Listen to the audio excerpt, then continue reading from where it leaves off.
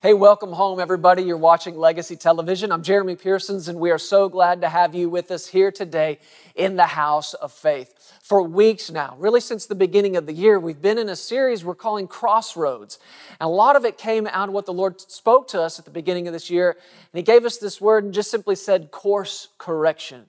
And I believe He was talking specifically to us about our ministry, about our lives and the direction we're taking in our endeavor to be obedient to Him. But I know that there are many people watching this broadcast right now, and you're at the same place we are. You're standing there at an intersection, and it's time to know what direction to take.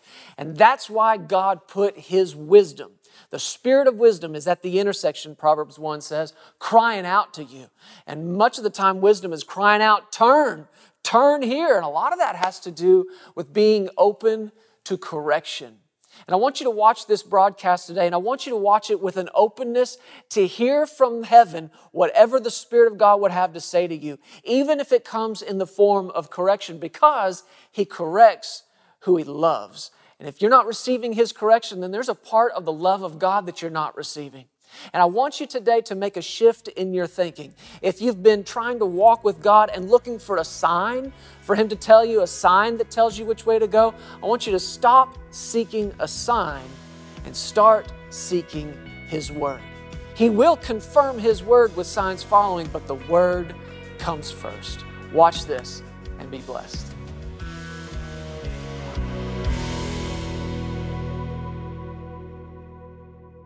I want you to go with me tonight in the Scripture, back to the book of Colossians where we began last month. Colossians chapter 1, and if you will, you can also find Proverbs chapter 1. In Colossians 1, beginning in verse 9, it says, "For this reason we also, since the day we heard it." Now, to find out what it is, you'd have to back up a few verses, but word got back to Paul and company that this church, these people were walking in love with each other. He heard two things about them, and it was something that evidently caught his attention in a number of the churches that he ministered in and communicated with. He talked to them about their love for each other and their faith in Jesus. And he said it to them over and over again. We heard about your love for each other and your faith in Jesus. And this is the word that had gotten back around to him. And as simple as that sounds, people walking in love with each other, people growing in faith with Jesus, it so touched his heart that in response to that, every time, this church included, it brought him to his knees in prayer. And that's why he said in verse 9, "For this reason we also, since the day we heard it, do not cease to pray for you, and to ask that you may be filled with the knowledge of His will in all wisdom and spiritual understanding." There's prayers here in the book of Colossians. There's prayers in the book of Ephesians. And I recommend you take time to set your eyes on these prayers and pray them for yourself. They're in the book for a reason. I mean, do you believe that every word of this book is inspired by the Holy Spirit? That God is big enough to watch over the writing of this and the culminating of this, and to ensure that not one thing got in here that misrepresented Him or steered somebody in a direction that wasn't Him? Well, if these prayers are in here, then they're in here because this is what the Holy Spirit wanted prayed. Now, when you pray what the Holy Spirit wants prayed, then the Holy Spirit gets to do what the Holy Spirit wants to do because you prayed what He wanted prayed. This is why we got to be led even in our praying, most especially in our praying. So if this is a Spirit-led prayer, then it's easy to draw the connection here and connect these dots. If He's praying that they'd be filled with the knowledge of the will of God, then you can very easily deduce this is what God wants to do. He wants you and me filled with the knowledge of His will. And sometimes these promises, especially ones that we've looked at over and over, we start to minimize the bigness of them. And without even realizing that we're doing it, we sort of rationalize it down to a place where maybe our brains can wrap around it a little bit. But stop and think about it, and don't try to grasp it mentally. Do what he said here. Be filled with the knowledge of his will and all wisdom and spiritual understanding. Big difference. Big difference between spiritual understanding and understanding something naturally. It takes spiritual understanding to even conceptualize the fact that I can be filled with the knowledge of the will of Almighty God. I can be filled with the knowledge of what He wants done in me. I can be filled with the knowledge of what He wants done through me. I can even be filled with the knowledge of what He wants done and accomplished in and through His kingdom in the world. I can be filled with that. Now, if I'm filled with something, how much room is there in me for anything else? None. Now, if I got a little bit of the knowledge of the will of God and a lot of the knowledge of my own will, the knowledge of somebody else's will, the knowledge of the will of the people around me, the will of culture, then there's going to be a tug of war and there will be confusion. When there are multiple options, too many options, it's confusion. But this is why it's such a good thing to pray and believe that you can have this. I am filled with the knowledge of His will. What does that do? It eliminates confusion. And you can act with confidence. You can step by faith with certainty, knowing that where you're going is good. So this is what we're praying. We pray this, again, constantly over the partners of this ministry. We're praying it over you, praying it over our own lives. There are a number of things I find that are coming out every night when we put these little ones that the Lord's given us to sleep at night. And I hear myself praying some of these same things night after night after night. It's not out of habit. It's not out of tradition. It's because it's coming up out of the heart. And it's what the Lord wants to do. And I'm praying it over them even at 8 and 5 years old. Fill them with the knowledge of your will. I mean, better 8 than 48, 58, 98. You know what I mean? Let's get it filled with it now and eliminate the confusion that so many people live with as young people, teenagers, through the first part of their lives, filled with the knowledge of His will. You can be. Somebody say, I can be. Grab a hold of this promise. But look at what's connected to it. Not just that you'd be filled with the knowledge of His will, but connected to that is in all wisdom. It takes the wisdom of God to walk out what God wants done. And where we began looking last month in the book of Proverbs, I think without realizing it, we really began a study specifically on the wisdom of God. So go back there with me. Proverbs chapter 1.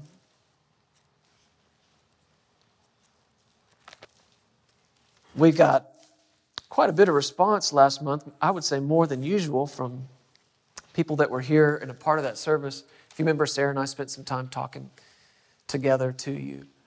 And I know we drove away that night, and I do this sometimes, get in bed, just wrestling with it a little bit. Oh, Lord, is that what you wanted done? It could have been said better, could have been communicated better. I'm not sure that was right. And it never fails.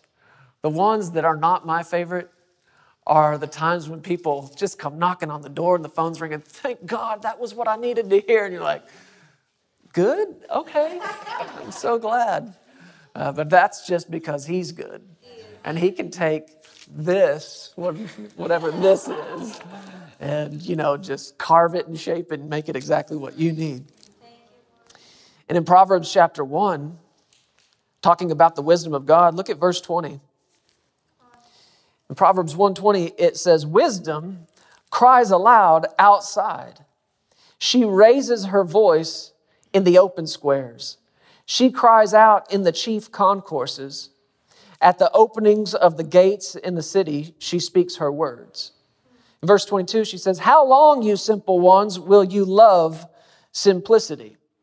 want to look at this in just a moment in the Amplified Bible, the Classic Edition. But listen again. How long, you simple ones, will you love simplicity? For scorners delight in their scorning, and fools hate knowledge. Turn, verse 23 says, at my rebuke. Surely I will pour out my spirit on you, and I will make my words known to you. I want you to see again in verse 20. Guys, put that Amplified translation up there, if you will. Because I want you to notice again, I know we talked a lot about this, but where wisdom is speaking. If being filled with the knowledge of the will of God then requires the wisdom of God to walk that out, you need to know where wisdom is, how to get a hold of it. So let's find out from Scripture where wisdom's located. Wisdom, it says in the Amplified Bible, cries aloud, where? In the street. She raises her voice where? In the markets. Keep going. She cries at the head of noisy intersections, in the chief gathering places.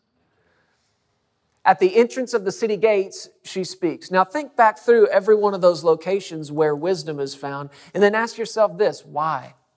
Why is the wisdom that spoke the universe into existence? Why is it out in the street? Why is it in the markets? Why is wisdom out there in the intersections? Because there's certainly nothing sacred, certainly nothing holy about any of those places. And yet the Spirit of wisdom, the Spirit of God Himself, is found in all those places speaking. Why? Because that's where we are. That's where we're living. Every single day. And though the place itself isn't anything remarkable, it's because you're there. And it's because that's where wisdom is most needed. And every time you get in your car and you hit the street and you're on your way to work, you're on your way to school, you're on your way to a meeting, wherever you are going, whatever's on your mind, whatever's in front of you to do, there's wisdom. And there's wisdom speaking, talking the whole time. You can't shut wisdom up. And you don't want to. Wisdom's just speaking and speaking and speaking the whole time. That says to me, I can get in the car with wisdom. And that's needed, I've found. Not only is wisdom out there in the street for you on your way to work, wisdom for you on your way to school, wisdom for you on your way to the meeting, wisdom's in the markets. We talked about this. In whatever market it is, wisdom is there and speaking. I like this one, though. Wisdom is at the head. She cries out at the head of the noisy intersections. Now, if you remember, this is what we really spend our time with. And I want to keep going with this. Wisdom's at the head of the noisy intersection. You can hold your place there in Proverbs 1 and turn over a few pages to chapter 8. And you see the same concept repeated in verse 1. Does not wisdom cry out, and understanding lift up her voice? She takes her stand on the top of the high hill beside the way where the paths meet. The New Living Translation says, at the crossroads. Wow. At the crossroads. And really, I don't know if you realize this or not, but we're in a series of messages right now we're calling Crossroads. And some weeks ago, I recorded a number of broadcasts, not with anybody else in the room, but just us talking to the folks at home or wherever people are watching. We called it Crossroads because without a word of wisdom, without a word of knowledge, I can look at any number of you in here. I can look at any number of people watching online tonight or watching on television later and say, you're at a crossroads. How do you know? Because I'm not trying to impress you with that. It's just true because we're there. We all are. I'm telling you, every single day of your life, you are at some crossroads of one kind or another. It's where two paths meet. It's an intersection, and in an intersection is where a choice must be made. Now, there are intersections that we arrive at every single day, and maybe those choices seem small, and perhaps they truly are. But these kind of intersections that we're reading about in here, the noisy intersections, I want you to imagine that. Let the word paint a picture in your heart of a major intersection. You know, real estate that's expensive because that's where everybody is. That's where the noise is. That's where the crowds are. That's where these two main roads meet and come together. And if you're not at an intersection like that tonight, hang on, because soon you will be. We all come to them. We all come to places where the paths meet, the roads cross, and it's a place where a decision must be made. Naturally speaking, if you're just driving a car, you come to these all the time, and depending on where you're going, you make the choice at the intersection. Do I continue straight? Do I go right, left, east, west, turn around? Choices have to be made right there. And whether you realize it or not, spiritually and in your walk with the Lord, you and I arrive at these kind of intersections all throughout our lives. And I am so thankful, I am so grateful that that's where wisdom is. Right? That's where wisdom's hanging out. Because when I get there, I'm not on my own to figure it out. Now, when you are driving a car, and you got to think back, we're so inundated and so used to our technology, you've got to think back to a time when you didn't just follow the purple line. You know what I mean? You had to look at a map or know where you were going before you left, or I guess in more recent times, you printed out instructions from MapQuest or something like that. And some people are like, map what now? And we were laughing about it. Sarah and I were laughing about it the other day. This week we're having lunch with some friends, and they have small kids. And we're thinking there are things that are already foreign to our children that we grew up with, or they were in our lives not very long ago. I mean, Jessie, she's 5 now, but a couple of years ago, we were on vacation in another place together and rented a house, and there was a TV in the living room. And she asked to watch something, one of her cartoons, one of her shows. And I said, baby, I don't know if it's on. She's like, what do you mean if it's on? See, they're so used to just watching what they want when they want. I literally tried to explain cable to my then, 3-4-year-old. I was like, well, see, if it's not on, it's not on. And what are you saying? And then, once I did have the TV on, this is not what she wanted, so she walked up to it and starts trying to swipe it. Have you seen this? There's something where I'm like, baby, it's not going to do anything. She's like, everything else I touch moves and does what I tell it to. This technology that we've become so used to, and we're so used to, just getting in the car and punching in an address, and whether you know where you're going or not, as long as Siri does, you're good, right?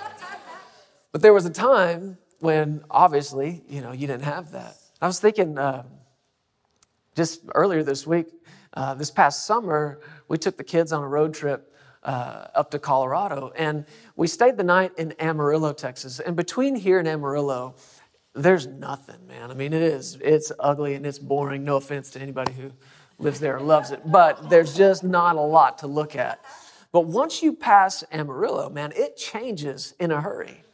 The scenery changes in a big way. And so we got up that next morning, and it was daylight and bright and everything. We headed out of town. Well, on the way home, we decided we're going to stop at the same hotel, spend the night there. But we are not like hardcore road trip people. We're way more comfortable in an airplane. And our timing was off. We left town a few hours late. We just sort of took our time without thinking about it. And it wasn't going to put us into Amarillo till like 2 o'clock in the morning. And we're on that long, lonely stretch from the southern part of Colorado until you get into Amarillo, and there's nothing out there, but those roads are dark, and they are twisty, and they are turny, and they are curvy. And I remember driving that night, so thankful that somebody else knew the way, you know what I mean? Because I thought, if for whatever reason I lost that, or I didn't have somebody telling me where to go, I would be so lost. And how comforting this is. How comforting. And if you think back before you had any of this, out there on a dark road at night, not sure if you're in the right place, how comforting is something as simple as a sign? Yeah? A sign that says this is where you are and where you're headed's just that way. And we get so comforted by the sign. And it sort of just takes away that anxious feeling. Oh God, are we lost? Are we going to, nobody knows where we are? We're going to die out here? Oh no, it's going to be fine. There's a sign. And what you experience when you see that sign or something that you recognize or something that points you in the direction, that's a feeling called trust. You're not yet where you're going, but at least now you know you're headed in the right direction. Now, in all these parallels that we're drawing between spiritual intersections and natural intersections and making the right turn and so on, this one doesn't parallel so well. Because people take that same dependence on a road sign and tell God, give me a sign. I want a sign. He fills them with the knowledge of His will. They've been asking for it. They've been praying for it. God, I just want to know, what do you want me to do? Where do you want me to go? How do I spend my life? And they get this word from God and they say, wow, give me a sign. Give me a sign. Hold your place in Proverbs. I believe we're going to come back to it. But look at this in the book of Ephesians.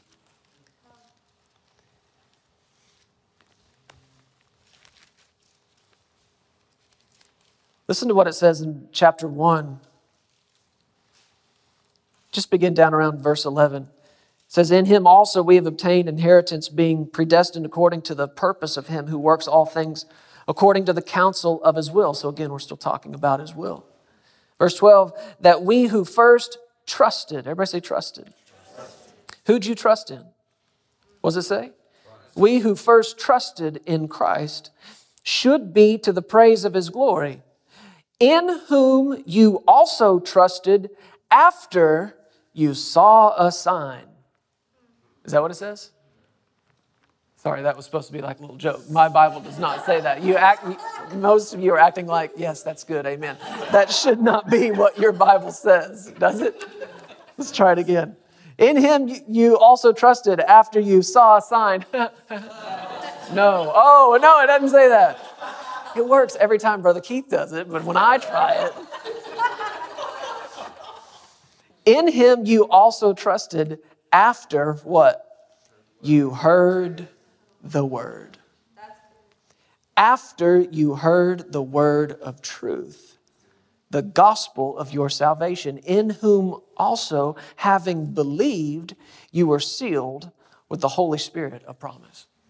See, our trust as believers is not to come after we've seen a sign, but after we've heard a word. That's when our trust kicks in. Now, don't misunderstand me. God's not opposed to showing you a sign. Actually, Jesus said there would be signs. He said there would be signs, but remember what He said? Mark 16, I think it was. They would be signs that did what? Confirmed the word. So the sign is not necessarily the thing, or the first thing, at least, that you trust to point you in the right direction. It's the word.